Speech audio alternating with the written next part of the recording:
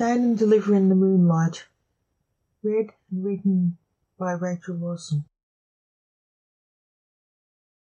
It was a cool and crisp night.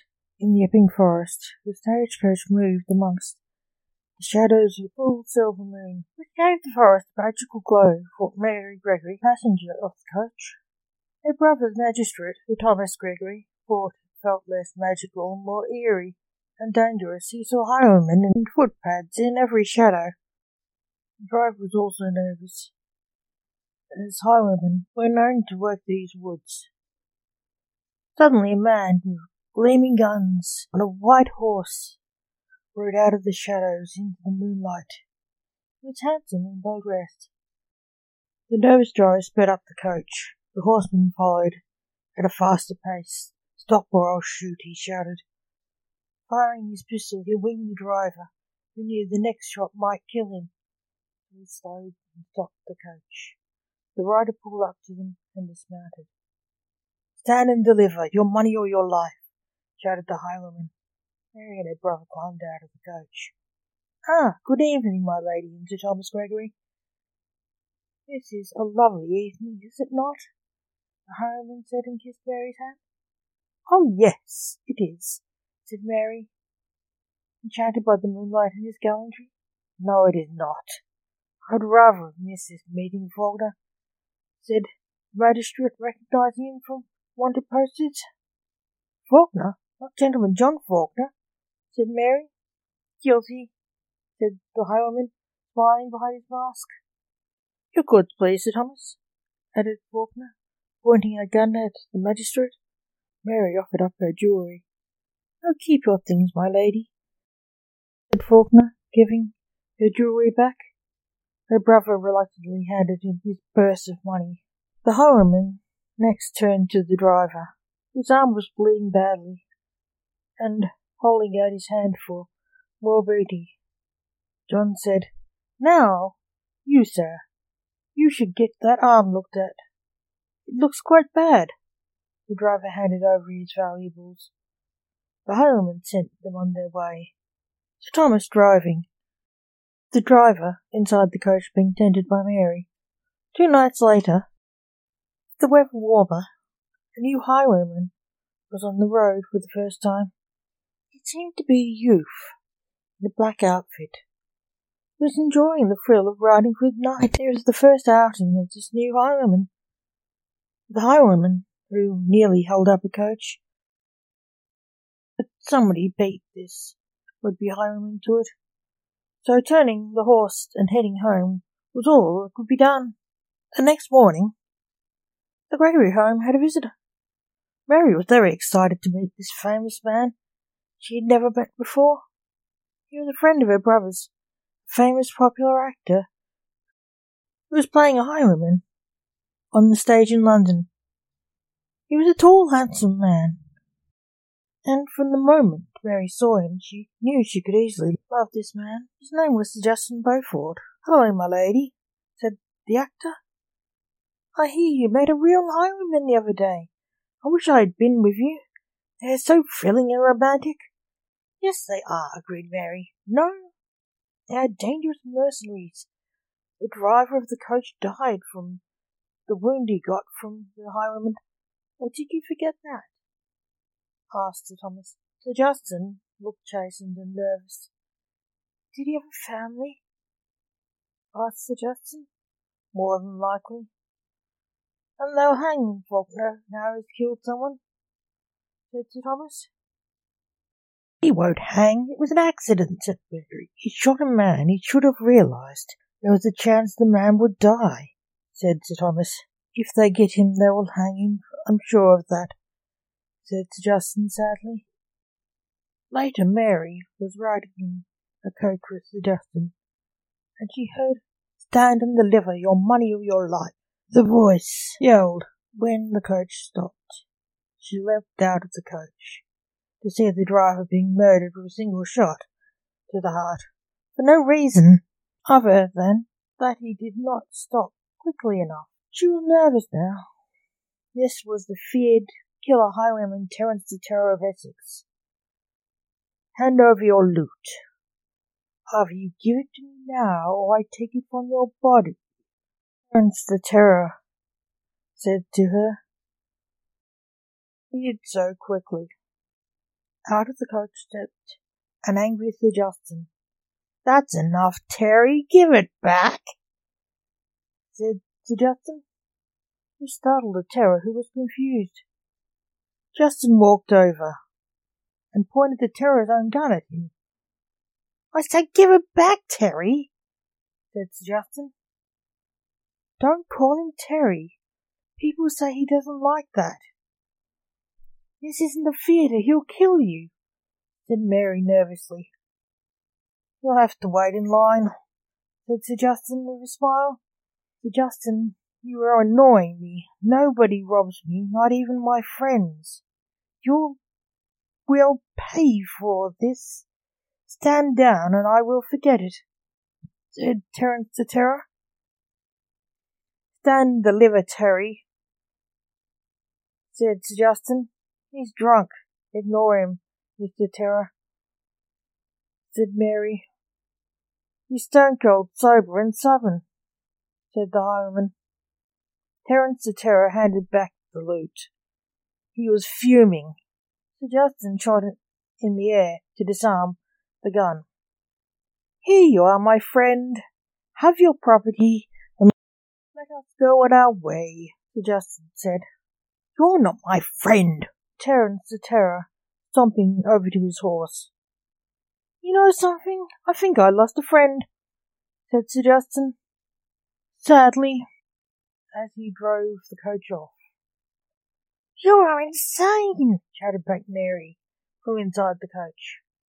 Later in the day, at the Gregory home, Tom, your friend is a nut, said Mary when they arrived with the body of the driver. What did he do, murder the driver so he could drive the coach? Asked Sir Thomas. Justin laughed.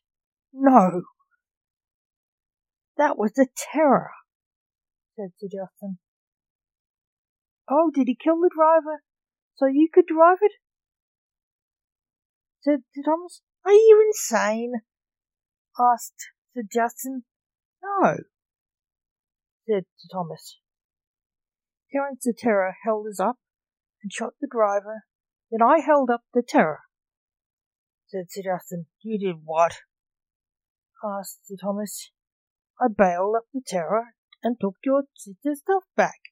She was under my care, said Sir Justin. Thank you. Did you take him in? Asked Sir Thomas. No, I let him go, said Sir Justin. Why did you do that? Asked Sir Thomas. Someone had to drive the coach, and I couldn't be sure of Mary's safety if I kept him, replied Sir Justin. You know that he'll try kill you now, said Sir Thomas. If he does, he does. I could not live with myself if he robbed someone under my care, replied Sir Justin. That night the youthful highwayman rode again. This time he stopped the coach and started to rob people, when 3 highwaymen arrived on the scene. New to this, are you, lad? Said one of them. The youth panicked and fell off his horse, banging his head hard, and was knocked out by the fall. Terry, I think you killed him, said one of the others. He was a black-clad highwayman, named the Ghost for his sudden appearances and disappearances.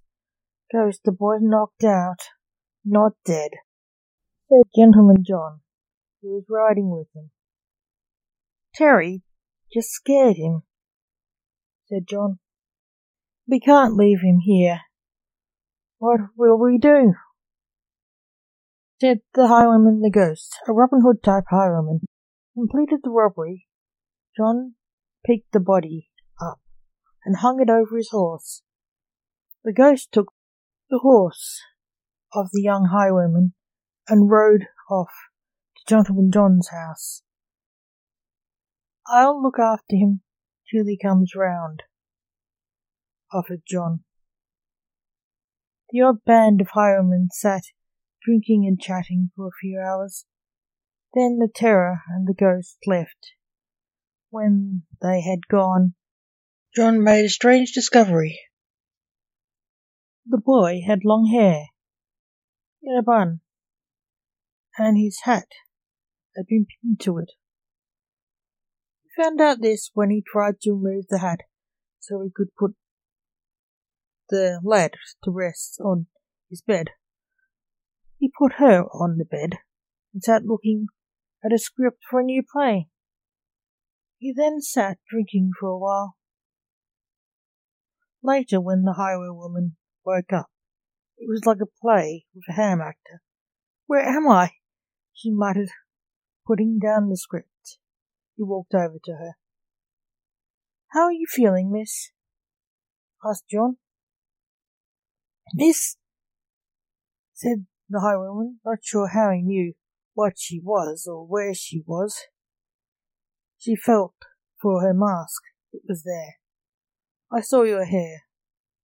If we knew you were a woman, my friends would have stayed," said John. "Why?" she asked. "For your honour," said John. "Whoever said there was no honour among thieves?" "Oh, yes," said the highwayman. "Nothing happened. I'll marry you to keep your honour," said John. The highwayman stood up, still a bit wonky. She thought she was dreaming. He was a man of honour. She loved him, so she was happy. She started to take off her mask, but he stopped her. "No, don't. We aren't safe seeing each other's faces. May cause problems." "All right, then," he said, stopping trying to unmask. In the early morning, she said goodbye and left for home. A few hours later, Mary was sitting in the forest near her home, enjoying the new autumn day. Sir Justin saw her on the way to visit her brother. He got off his horse and tied it to a branch of a small tree and walked over to her. "What are you doing, my lady?" asked Sir Justin, thinking she looked very pretty sitting amongst the autumn leaves. She blushed. "It is ethereal here today," said Mary, looking at Sir Justin, who looked more handsome than ever. "It's a glorious day," said Sir Justin, not lying. "You all right?" "Yeah. Come sit beside me," said Mary. "Why?" asked Sir Justin. "The view is best from here," said Mary, "as long as no one is around," said Sir Justin, with a smile. She said, "No one's here." Sir Justin sat beside her. "What are we looking at?" asked Sir Justin. "Everything. The wind is singing in the trees, blowing leaves through the air as they fall to the ground. The birds are singing in the forest. The forest floor is covered in crisp leaves, thick as snow," said Mary. Forgetting propriety and everything, he lay on his back in the leaves. "I have never seen anything so beautiful. To forget everything and live here in this moment forever." Then looking up at the sky, he said, "This looks better." Mary lay back too. She watched the leaves fall from the trees, blowing in the wind. A leaf fell down, floating onto her heart. She put her hand on it. Her voice interrupted the scene. "There you are, Mary. Have you been with him all night? Everyone's been looking for you," accused Sir Thomas. "No," Sir Justin said, standing. "I just found her here. I was on my way to see you." Mary, trying to stand up, fell over her long skirt. "I was not with him," said Mary. Sir Justin thought he could see a forced marriage wedding being set up. I can't marry her, said Sir Justin. Why? Asked Sir Thomas. I can't say, said Sir Justin. No excuses means you must marry her.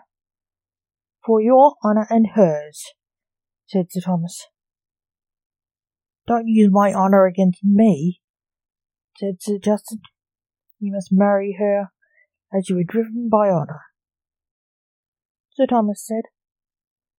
Sir Justin shook his head and jumped on his horse and rode away. Over the following weeks, the highwayman and the highwaywoman became inseparable. They took to the road most nights. They planned to run away and marry. After one last job, but it all went wrong. There was an unexpected ambush. They were on their horses when they demanded the passengers disembark the coach. They didn't notice the gun pointing from the coach until it was too late.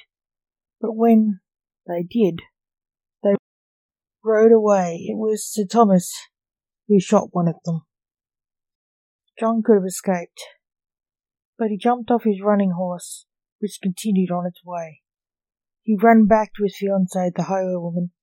You shot her, he said accusingly, kneeling and cradling her, looking in her face.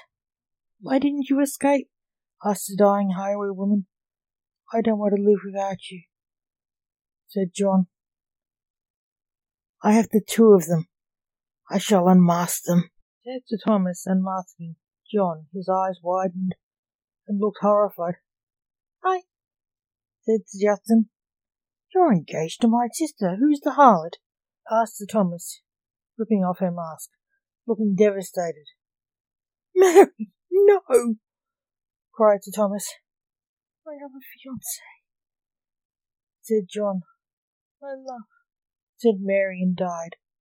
John kissed her for the first and last time. A few weeks later, John joined her in death. As John was standing at the gallows of Tyburn, Sir Thomas watched the noose go round John's neck. Sir Thomas was sad. He'd missed John and Justin. The executioner pulled the lever of the trap-door. The magistrate closed his eyes. He saw Mary and John lying in the leaves in the forest, and heard John saying, I have never seen anything so beautiful.